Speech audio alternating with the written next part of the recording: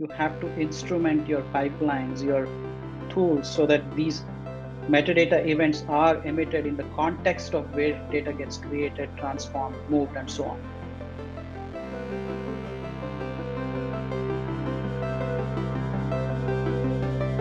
Hi, everyone. Welcome to HashMap on Tap. I want to thank you for tuning in. We really appreciate you listening to the show today. I am pleased to be joined today by Swaroop Jagadish.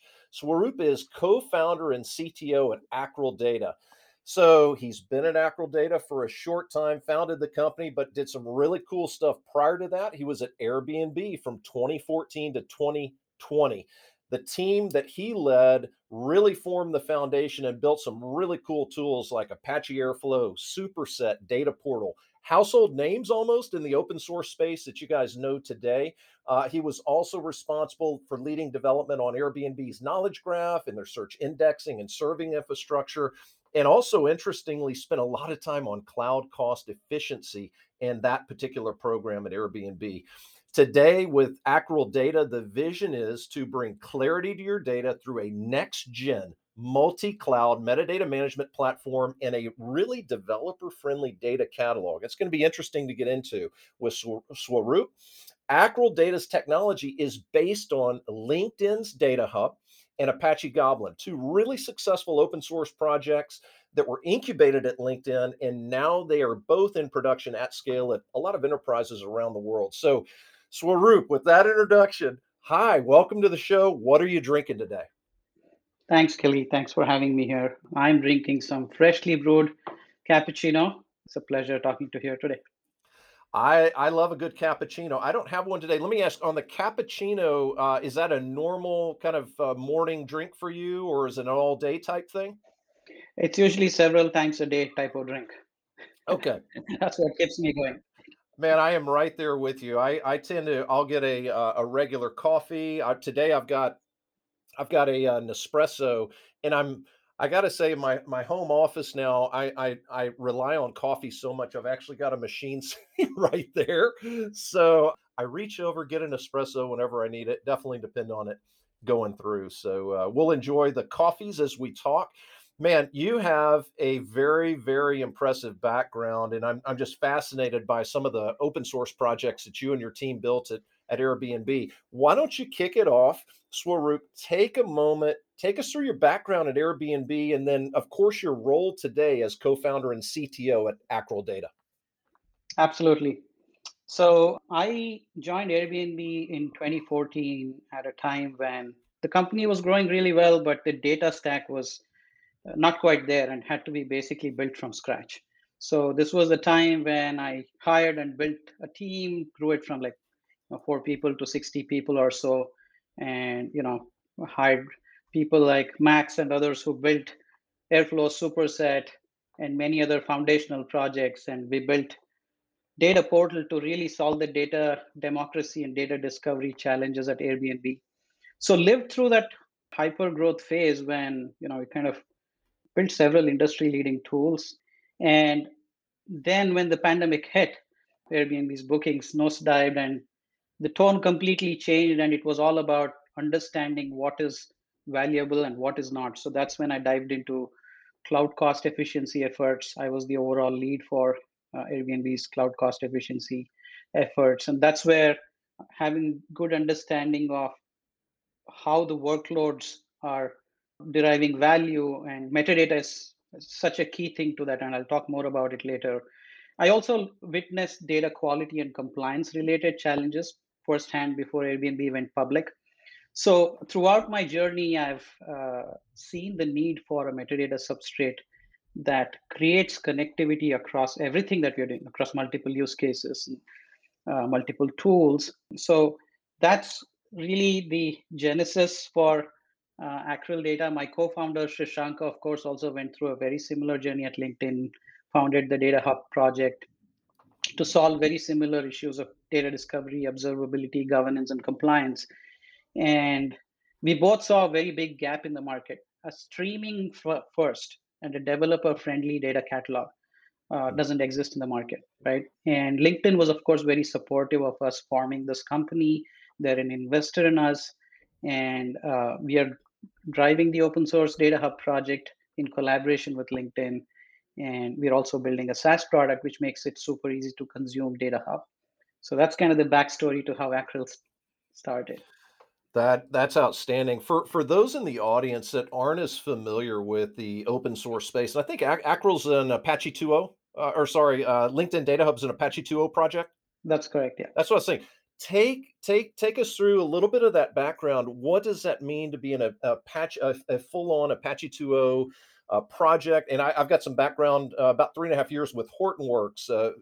Similar in terms of working with a lot of the open source projects. But I think a lot of our audience may not be familiar with the open source based approach versus, say, commercial software. How does that work, and how do you kind of take an open source project, move it into an offering like you guys have with Acral Data? How do you monetize that? Just kind of the background on open source would be great. Absolutely. So one of the motivating reasons to start open source projects inside of companies is usually for building an engineering brand. That's how it all starts. That's how it started at Airbnb when we open sourced Airflow, and similarly at LinkedIn. But then it quickly takes on a life of its own as people adopt it and start to run in their environments, and they find new challenges, and then we find the need to generalize it. And really, this community is what makes open source projects special. Of course, the code being open is an important part to it.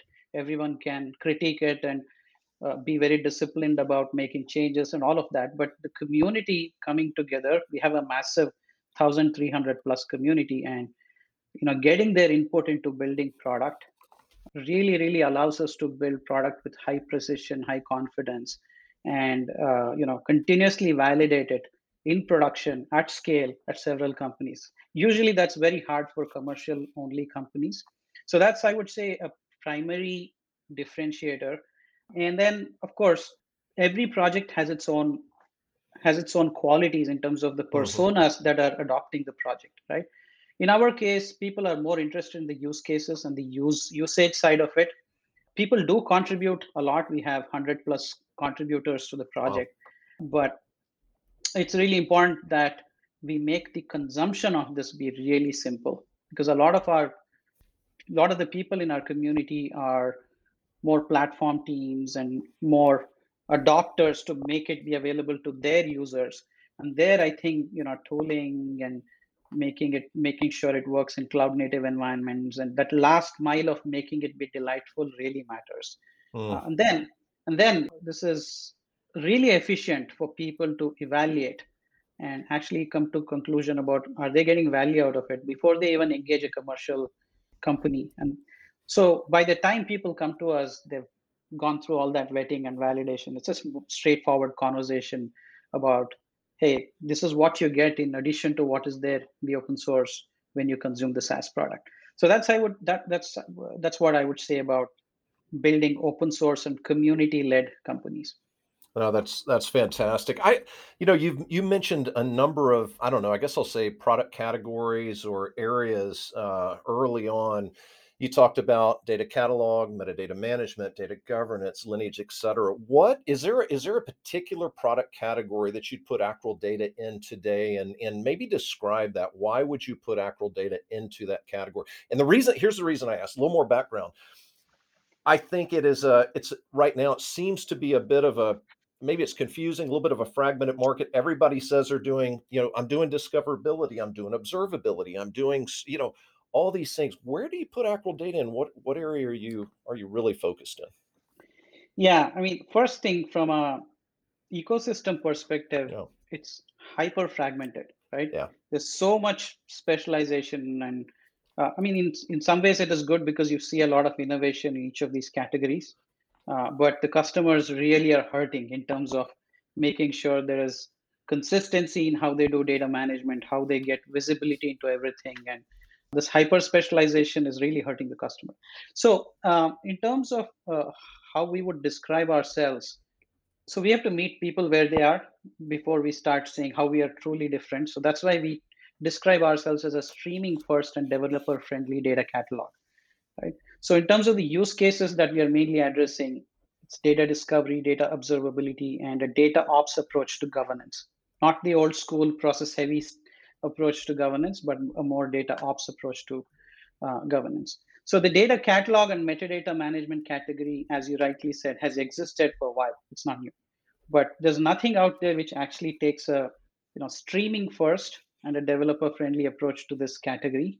I can get into it in more detail as we speak, but that's really how Yeah. we differentiate us. Yeah, no, that's interesting. Now, so take me through a data ops approach versus say a traditional approach to governance. Can you compare and contrast maybe the traditional approach, the ones that we've known and seen over the years versus this data ops based approach to governance? Right, right. I think the ideas and the intentions behind a central governance model, they're all fine. It's just the implementation which really struggles to keep pace with the diversity and the scale of the modern data ecosystem, right?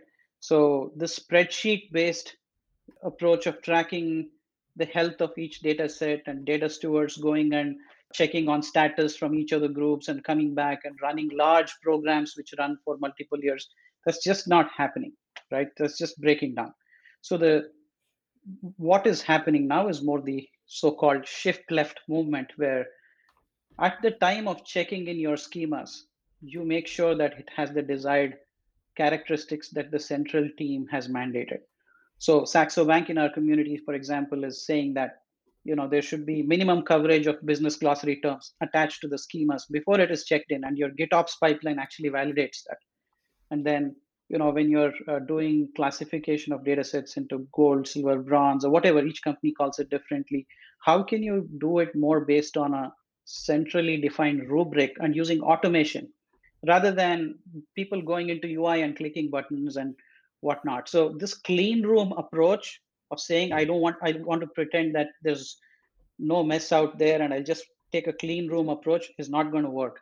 A more metrics driven kind of embrace, or we call it confront the mess, get a baseline of how you're doing using metrics, and then use automation to drive up the health of your data ecosystem. And there are some very concrete workflows there, so I can describe more, but that's the essential difference there. No, it sounds like a very practical approach. I think the other way that you talked about, maybe the more traditional way, or the way that we've seen, is just really difficult to actually put it into a practical working model that we get value out of. And I think you said really well. This is basically embracing the fact that this is really difficult to do. We're going to kind of acknowledge that up front and take a more practical approach with it, which I find really interesting. Yeah, absolutely. And I think we see repeatedly in our community that that is much more sustainable and actually much more measurable in terms of running large programs. And if you couple that with deep metadata analytics, that gives you visibility about specific problem areas, you get outsized returns for your investment. Yeah. And I think what you talked about, to me, that's why again, I'll say the traditional data catalogs and data governance tools have had such a difficult time living up to the potential, living up to the vision of what everyone promises when you come in, hey, deploy this tool and it's going to be wonderful. It's just extremely difficult to do that because of all those reasons that you described. Yeah, absolutely. So, so where is again this? You talked a little bit about this. I'll call it almost this intersection of catalogs, governance, observability, metadata management. Are there should we be thinking of those? I just had this conversation with my team. Should we be thinking of these as separate categories, Swaroop, or should we combine this together in one category and say, hey, here's everyone that operates in this, and there's some overlap and there's some crossover. What's the best way to think about this grouping of functionality and capabilities today? Yeah, this is a very good question, right? So there's the danger that the data catalog kind of becomes this multi-headed monster that tries to solve everything. But at the same time, you cannot get much done without really good metadata substrate that is powering multiple use cases. So that's the trade-off here, right? And I think the answer lies in interoperability with tools. Like, Mm, you need the catalog to be good at a few things, but then also make sure every tool in the data ecosystem is being held accountable in terms of interoperability. Vendors are getting away with just locking up their metadata and making it really impossible to interoperate with it. I think customers are starting to demand that this interoperability is a primary requirement. I'll give you an example, right? We find that with our design partners, data classification, data governance, they're all related, right? And Mm, of course, the data catalog will not go and solve data classification problems, but the classification tools out there, classification vendors have to be the contract for them should be the business glossary that the customer defines, and you publish terms from that business glossary in a very data ops friendly manner to the catalog. And then, if the catalog is built on good principles of change management, like triggering workflows in response to changes, like a column has a classification term attached, you go trigger this business workflow, mm, suddenly you get this nice interoperability and metadata is free flowing. And the catalog also powers a few key use cases, sometimes through interop and sometimes on its own. I think that's where the answer is. So I think the customer platform teams are demanding a more consistent approach to mhm, observability and governance, because these are cross-cutting concerns, and it doesn't make sense to verticalize them essentially. mhm. So if you were going to do an analysis of those capabilities and who's in the market for those capabilities and who could potentially provide those, I'm maybe I'm an enterprise client or a startup, and I know I need these. Would your approach be then? How would you approach that? Maybe is what I don't want to lead you with an answer there, but would you look at it as far as let me take the various capabilities and then fit tools and technologies in, fit approaches in, or would you sort of kind of combine those together? The reason I'm asking is we're looking at potentially taking that on as another bit of analysis and developing a perspective around. And I think you're so close to this. It'd be interesting to see how would you do it if you had that same remit. So first thing is, you need to kind of put together the map, irrespective Mm, of which vendor is doing it. What is the map, right? So imagine the Google map. You're first putting together all the different destinations and the routes connecting them. So what that in practice involves is collection of really high quality metadata from every source in a really comprehensive manner across APIs, services, your ingestion pipelines, machine learning models, data set, what have you. Just get it all in. And the next thing is, imagine the Google Maps traffic lines, like the red, green, yellow. You need to kind of populate that, like which is operational metadata, right? Freshness of data, completeness, schema changes over time, data profile changes over time. So, and it's not necessary that all these signals come from a single tool. You have to collect all this by integrating all these tools into your operational fabric. This is not something where you do after the fact, couple of days later, and using human methods. You have to instrument your pipelines, your tools, so that these metadata events are emitted in the context of where data gets created, transformed, moved, and so on. Right. So once you have this map, at that point, you can start to think about, hey, what are the business workflows that I need to drive for each of those use cases? mhm, So I think creating those two phases in terms of how you plan your execution mm. would be super useful, because often people end up with a fragmented map, and then you're back to like solving these problems multiple times, right? So that's, I That think, where the challenge is. that is great advice. I love that. I'm definitely going to pass that along to the team. Hey, let me ask you. We're starting to see as a topic more and more this concept, this idea of data mesh.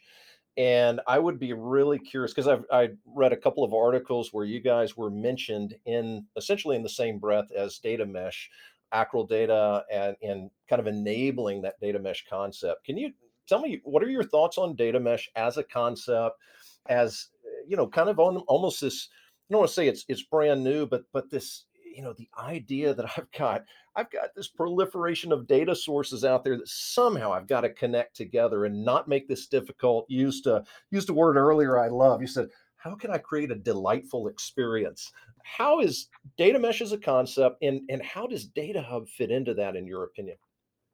In my view, data mesh is a response to this kind of almost defeatist approach of, hey, we just have this mesh, we have to live with it and just make the best out of it and reconcile and throw humans at the problem. Data mesh is a response to that and say, no, no, no, we can do better than this. You can actually shift more responsibility towards data producers in a highly complex and federated environment. You can actually use domains as a natural unit of abstraction. And this concept of data products, how can raw data assets graduate into data products? And how do we codify that more and use automation to drive the certification of data products at scale? I think that those concepts we are very aligned with in data hub. That's why we are supporting domains as a native thing in our metadata models. And we are currently working with our community to model data products. And our federated deployment model, where you can run these agents, the metadata collection agents, in a federated manner in each of these domains separately. Often we find that companies acquire other companies and there's this huge conglomerates, and having the ability to treat those domains as logical units and not force them into like one Mm, central system is a very important thing. So keeping that federation but still having the ability to centrally codify what are your governance policies, what determines when a data asset goes and becomes a data product, and how does it become discoverable in this mesh automatically, right? Once it graduates, it should become discoverable, and you should have deep analytics about how each domain is doing. So we are very aligned with this philosophy, and that's why we see a lot of pull into data mesh implementations. Saxo Bank, Volt, and others have presented their case studies in our town halls. And central teams find that finally we can put in place a more sustainable practice, Data Hub as the metadata substrate. yeah, really interesting. And so I heard you talk this, I guess I'll term it this specificity where I've got domains. You also talked about we've used the term data as an asset for so long. It's just, it's this overall consolidation of data into one place. But you talked about data as a product versus data asset, data product. Real quick, dive into that just for, maybe somebody that's not familiar. Why should I be thinking about data as a product versus just having my data asset? Yeah, yeah. I mean, this terminology is, due credit to Jamak and others from the data mesh movement. So the real difference is you're stating upfront what are the best practices that allow a raw data asset to graduate into a data product. So a few things. First, what are the ways to access it? It can be a stream, it can be a table, it can be a Kafka topic. All of them need to publish uniform ways of discoverability and the way to access it. Second, you need to declare certain key attributes like ownership or governance attributes, like the number of data quality checks that have been run against it. So when you're looking at it, you can consume it with high confidence, right? You know how to access it, who owns it, the key health indicators of that, this is not a one-time assessment. It's something that is Mhm, kept live through continuous automation. So it's almost like a heartbeat. So when you look at it, you know that you're not only humans, but also your tools can consume it safely. And so that's the key distinction. Whereas a data asset is like, you know, best effort. You're on your own, consume mhm. it, type of a contract. Yeah. So Oh, that's great. And you had mentioned I'd picked up, you said that you had a client or two that's actually presented on your town hall. Interested in that, because I don't know that I've heard that recently, and I got to imagine that was pretty well received by the group. How did that go when your clients presented on the town hall?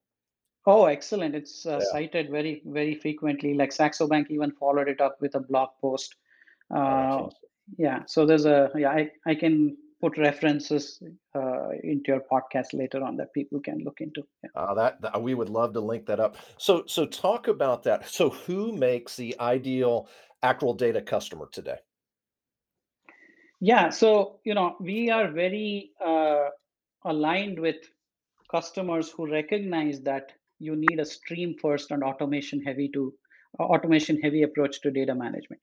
That's the only way to keep up with the scale, velocity, and fragmentation of the modern data stack. We tend not to do well with people who still favor the old process heavy approaches to this, right? We also do really well with uh, this approach of reacting to changes using automated actions, much like GitHub actions, right? Like on Git, if you check in something, there's a bunch of actions that run. So people who recognize that it's not just enough to make sure good metadata gets in and it's all consistent, but also you're using that to drive business workflows using automation. So that is our sweet spot in terms of solving all these use cases: data discovery, observability, and governance. I love it. Define for me. You've talked about it a couple of times. I haven't dug into it. Define for me stream first. What does that mean exactly? Yeah, so Data Hub is built on top of Kafka as a substrate, right? So Kafka is already proven to create this connectivity across the entire enterprise, especially if you're on different domains. The way you push data across domains is well known right now. Kafka enables that. Similarly, we believe metadata should also be pushed in as much as possible. Of course, we should also allow for pull, right? Because Mhm. there's always going to be data sources where metadata is just locked up and we need to go and crawl it out. But as much as possible, stream it in where the action is happening, right? Like when the airflow pipeline runs, emit those events, emit those lineage edges, so you're observing a live view of your data ecosystem, not what happened a few days ago, Mm. right? So that's the first thing. Second, uh, take action close to real in real time as possible. So for example, a PII got attribute got attached to a column, right? Your data classification tool sent this classification. What do you do with that? You probably want to act as quickly as possible to lock down access to it, or to run anonymization, or whatever workflow you want, right? The Mhm. other approach that comes up is data quality, right? You observe that the data profile for an upstream dependency has shifted by more than 25%, like the row count is off by more than 25%. What do you do with that information? You should go and trigger a workflow that potentially runs more checks or even halts downstream pipelines instead of just continuing to run and produce bad data. So all of this is about how closely integrated you are into the operational fabric, and not just be pure human facing in terms of how you approach the catalog. The catalog should serve both humans and systems, right? And when you want to serve systems, you want to be as close to real time as possible. Mhm. No, that's great. What about in terms of how Acral Data delivers that combined experience? Is it something that is there an as a service offering today that you guys have? What how can I take advantage of what Acral Data brings to the market today? Yeah, so we continue to build everything in the open. We are the main maintainers of the open source project, and we are a very community first company. So we are always happy to enable companies in the open source, even if they don't have a commercial relationship with us. We want to enable them to be successful. We want data to be out there everywhere, right? Second, we also offer a SaaS product, right? The SaaS product, in addition to making it easy to consume, offers a few things that are only possible in a SaaS product, right? Much better search ranking and recommendations, things that you need data to learn from, and so on, right? And intelligence capabilities that I talked about, deep metadata Mhm. analytics that allows central teams to take action in problem spots, right? Like percentage of data sets that have ownership issues, percentage of data sets that have data quality issues, nicely summarized, broken down by team, broken down by platform. These things are insanely valuable, right? Mhm. Second, actions, right? How can you run automated actions in response to interesting events, like the schema changed, or the data profile changed, or a classification attribute changed. These are all really interesting events, and you should be able to register actions and run them automatically. That's what the SaaS product allows you to do. And we come prepackaged with a bunch of actions, right? And the last thing is more classic enterprise readiness, disaster recovery, audit logs, having the ability to do role-based access control, single sign-on. All of these things are in the SaaS product, and we are able to deploy it in a couple of modes. One where we run it entirely on our side, and you just deploy the agents. The second is the so-called control plane data plane model, where the metadata services actually reside in your account, and we run more the administrative side of it. Well, there's some great features, and it sounds like multiple options for deployment, which is really good. Let me ask you, with the clients that you have today, Swaroop, have you had that really unique moment where you said, "Okay, we're doing something right here. This is the direction that we want to go." Kind of that aha moment when you knew that you were onto something big. Yeah, so first of all, our community has quadrupled since we started, right? Wow. So once we started this community-led product development, actively polling, publishing our roadmap in the open, and actually building these features, we went from 300 odd to 1,300 odd since we started, right? So that itself is a really energizing thing for us to be able to work with these really vibrant enthusiasts who bring in so many ideas. Is that just Second, in about a year? yeah, since we Gosh, started, it's yeah. amazing. Yeah, that's been really energizing for us. Second, we find that our philosophy of this automation-heavy, developer-led approach to all these use cases is actually resonating, right? We were kind of watchful initially, but then once we started a few of these deployments, actually deliver value, and developers actually went and hacked our APIs to make even other tools consume this metadata and do even more interesting and unexpected things, we saw that, hey, something special is happening Hmm. here. And the community is in many ways ahead of us. And we are catching up and bringing that to the product.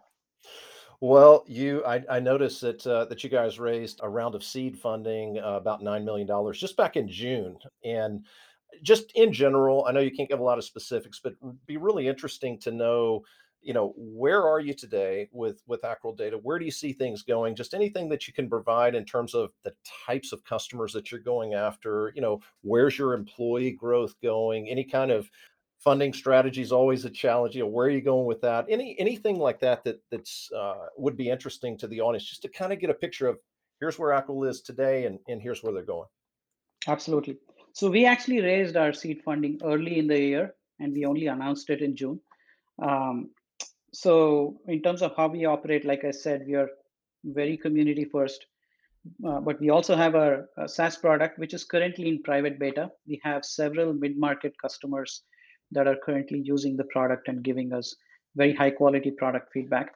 We also have a few large enterprise customers that are working with us closely as design partners. So that's where we are. Our goal is to keep using the word delightful. I mean, going back to my Airbnb days, there's a few Brian Chesky truisms that I just that resonate with me so much. So he one of the things that he frequently said is love creates growth, not the other way around. Mm. So really make your product lovable, and that's what creates growth. If you go chasing growth, you can't fix love later. And then the second thing he used to keep saying is, your customers put you out of business, not your competitors. So don't worry so much about what others are doing. Focus on product, build differentiation, and be very close to feedback, and we internalize it. And that's where I think we are really spending our time. In terms of the team itself, we have 10 people currently on board, engineers. We have a community manager, Maggie, who just joined us recently. I'm so excited that she's going to propel us towards this next wave of community Mm. growth. We have a business operations lead. So that's where we are in terms of growth. We look into sales and marketing type hires next year Yeah. once the product is ready. It's out of private beta essentially.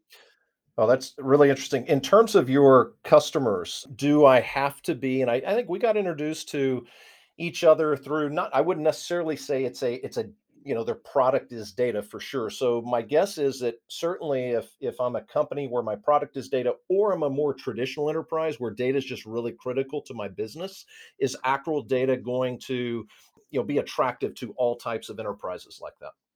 Yeah, absolutely. I think Okay. we believe in being injected into the data strategy of Yeah. many of these companies.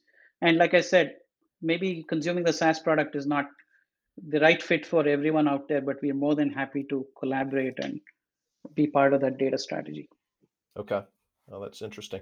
What and again, you guys, don't have that long in the market so far, but maybe just talk real quick, a little bit of a different topic as well. Just and it's a small team so far, as you mentioned, but where do you see yourselves going in terms of kind of that growth trajectory? Sounds like you're gonna add more folks in, maybe add some additional capital along the way, but it sounds like you're doing it in a way that is not so much worried about this large base of competition out there, or maybe it's a small base. I don't know how you term it, but you're more focused on let's help these customers be successful. That customer success will drive the growth.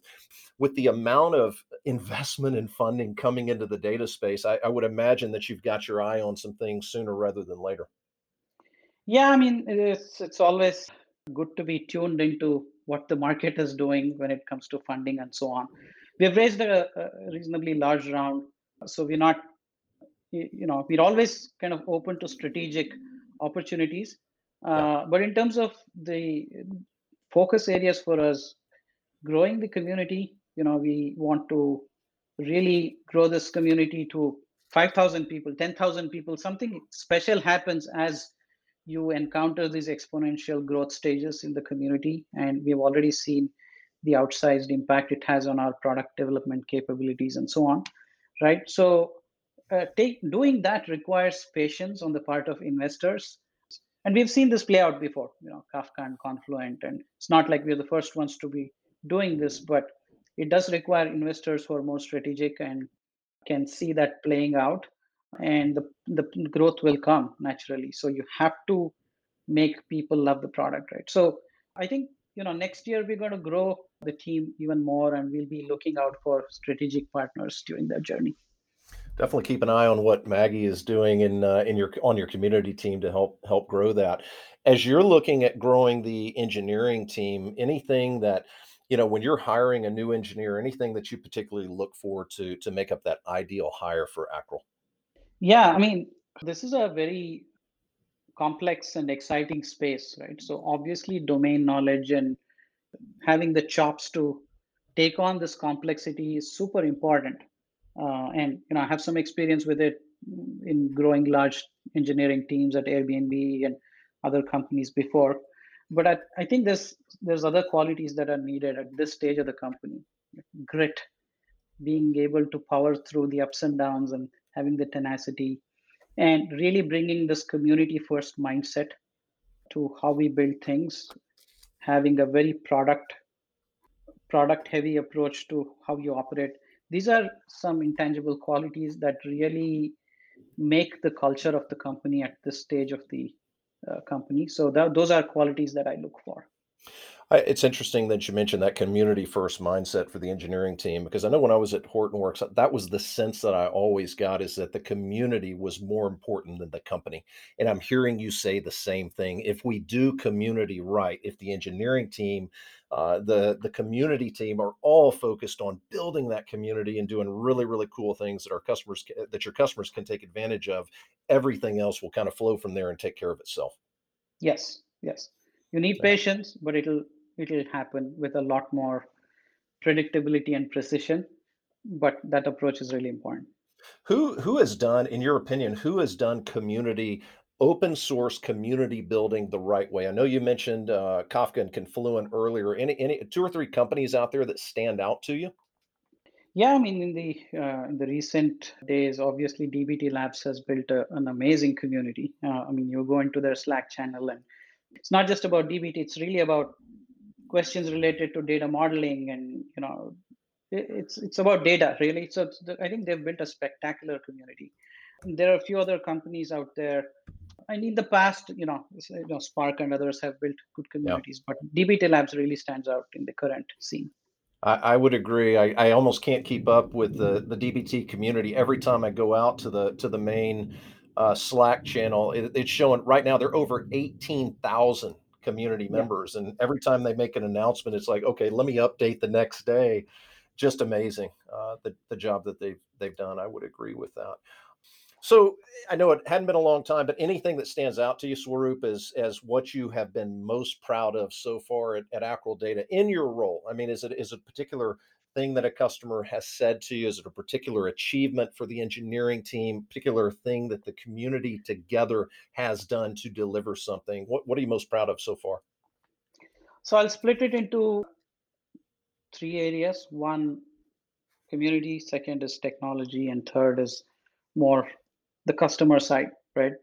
On the community side, other than just the sheer growth of the community, there are monthly town halls which are attended by more than 75 people, and the engagement. Other than that, I'm really, really proud of the contributions that have gone up, and the fact that the community is jumping in to help each other, and the high quality documentation and the quick start, all these things that we have put together. It really makes anyone, it really makes it easy to get started with Data Hub in less than an hour and get like real value out of it at production scale. And we've invested a lot of time into making it be super easy to consume, and I'm really proud that people are coming back and telling us, hey, this thing is amazing, right? So that's on the community side. Hmm. And on the technology side, we've done a few really foundational things that I'm really proud of. For one, we've made the metadata model itself be super extensible, and we call this no code metadata, where you don't have to extend the model and write imperative code about how to write to these models, how to consume APIs. It's just all declarative and just happens out of the box. This is really important for companies that don't necessarily want to expose their proprietary metadata models into the open source, right? So Hmm. without forking Data Hub, how can you accomplish this? That's really important. Second thing that I'm really proud of is we've built the platform to have the capability to ingest time series metadata. Now, this is fundamentally different from other types of metadata, right? If you have to be good at operational metadata, you have to be able to ingest these signals that are coming in every minute, every few seconds, and actually be able to answer high level questions about it. So having the platform capability to do it in a short time, I'm really proud of. And let Uh, me ask you on that. How did you determine up front that you said, I want to be able to comprehend time series metadata upon ingest as part of Acral Data? Why the decision to do that? What was driving it? yeah, and I mean, part of this is our own learning from our past lives, Shashank, and I've seen the story play out that people start with technical and business metadata, but then very soon you need operational metadata. Yeah. It's like that heartbeat. Even for data discovery, when you're looking at something, you need to look at that heartbeat and how it has done over time to be able to trust it, right? So that's and then like data quality, I've seen it play out too. Yeah. So I think that's why we decided that this is like a fundamental capability to build into the platform. Cool.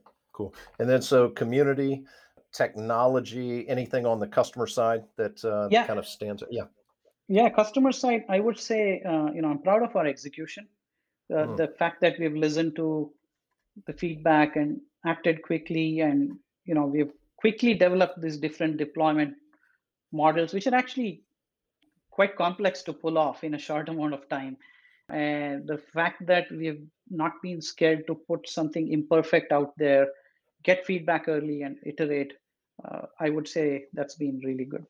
yeah.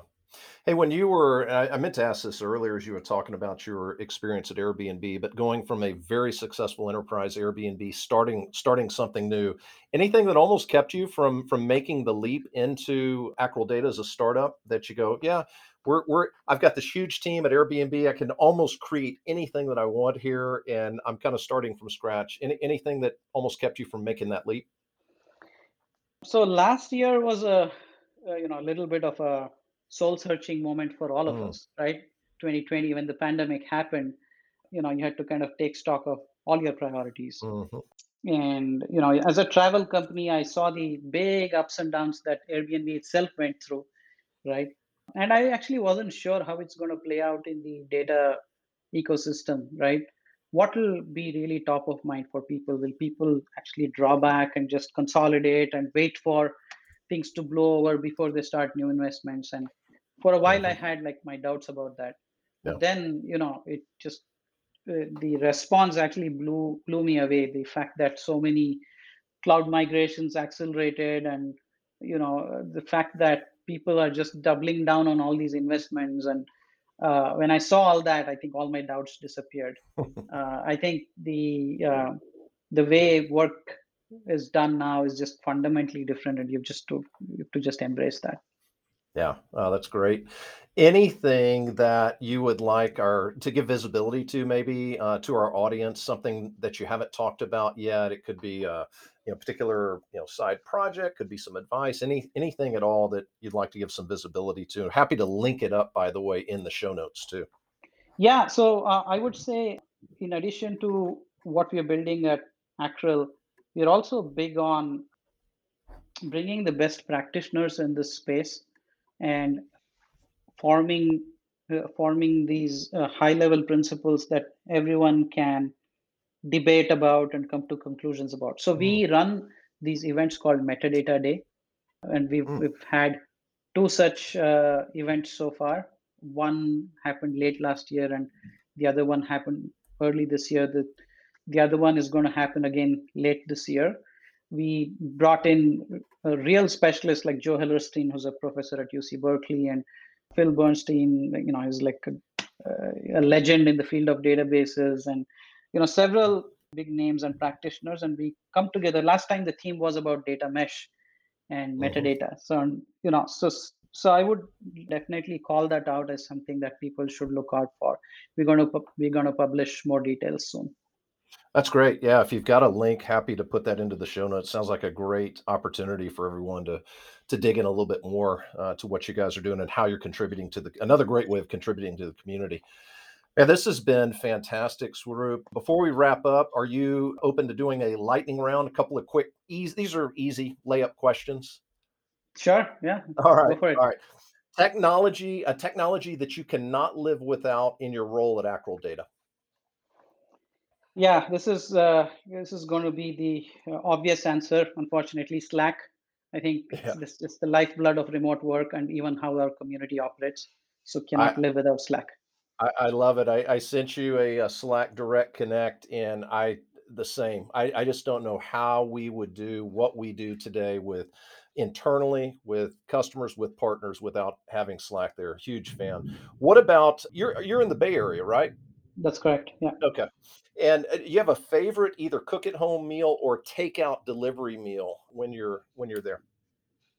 Yeah, there's so many favorites. I would say, Burmese food is one of my favorites, and there's a place out here in Burlingame called Mingalaba. That's my favorite spot to Oh, order nice. takeout. Yeah, Very nice. You're pretty close to Burlingame then? I'm in San Mateo. Yeah, Same, yeah. I worked for Oracle for 10 years, just right down the road in Redwood Shores. Do you favorite spot in the Bay Area? in the Bay Area. I mean, Marine, driving up to Marine and Yeah, it's doing all those gorgeous. hikes is amazing. So, It is. Yeah, uh, some incredible, just the size of the redwoods and everything up there is yeah, incredible. What yeah. about when you want to unplug from tech for a little while? Do you have a favorite thing that you do and you go, okay, I'm gonna leave my phone, leave my laptop, not take anything like that. What do you unplug with? I'm actually trained in South Indian classical music, so I still take lessons and I sing here and there in terms of performances and so on. So that's what I do when I'm not doing tech. Oh, really nice. If somebody's got an event coming up, maybe they can reach out. I like it. Yeah, I yeah, like yeah. it. What I'll throw in about some data along with classical music. that's right. They go hand in hand. What about last question? Another company that you are keeping your eye on right now. You go, wow, those. And we talked about DBT Labs earlier, but maybe that's it. Another company that you're watching closely right now. You love what they're doing and really interested in seeing how it plays out with them. Yeah, I think obviously DBT Labs, I think they're doing really interesting things. But in addition, in the ML space, I'm keenly looking into the emerging areas there. I think some of it is emerging, some of it is already here. I'm Hmm. looking into companies like Snarkle, there's Sisu Data, there's a bunch of company Fiddler. They're all doing really interesting things in terms of making that field be a lot more rigorous and engineering like than the Wild West that existed before. I will have to check them out. Love it. Well, it has been a lot of fun having you join the show today, and I'm looking forward to keeping up with everything going on in Acral Data. Swaroop, thank you so much for coming in today. Absolutely. It was a pleasure chatting with you, Kelly. Thanks for Uh, having me over. Oh, you're very welcome, and thanks to everyone that listened in. We appreciate everybody. We'd encourage you to subscribe to the podcast. Visit hashmapinc.com. Any feedback or comments are always welcome as well. And we'll see you soon on another episode. Take care.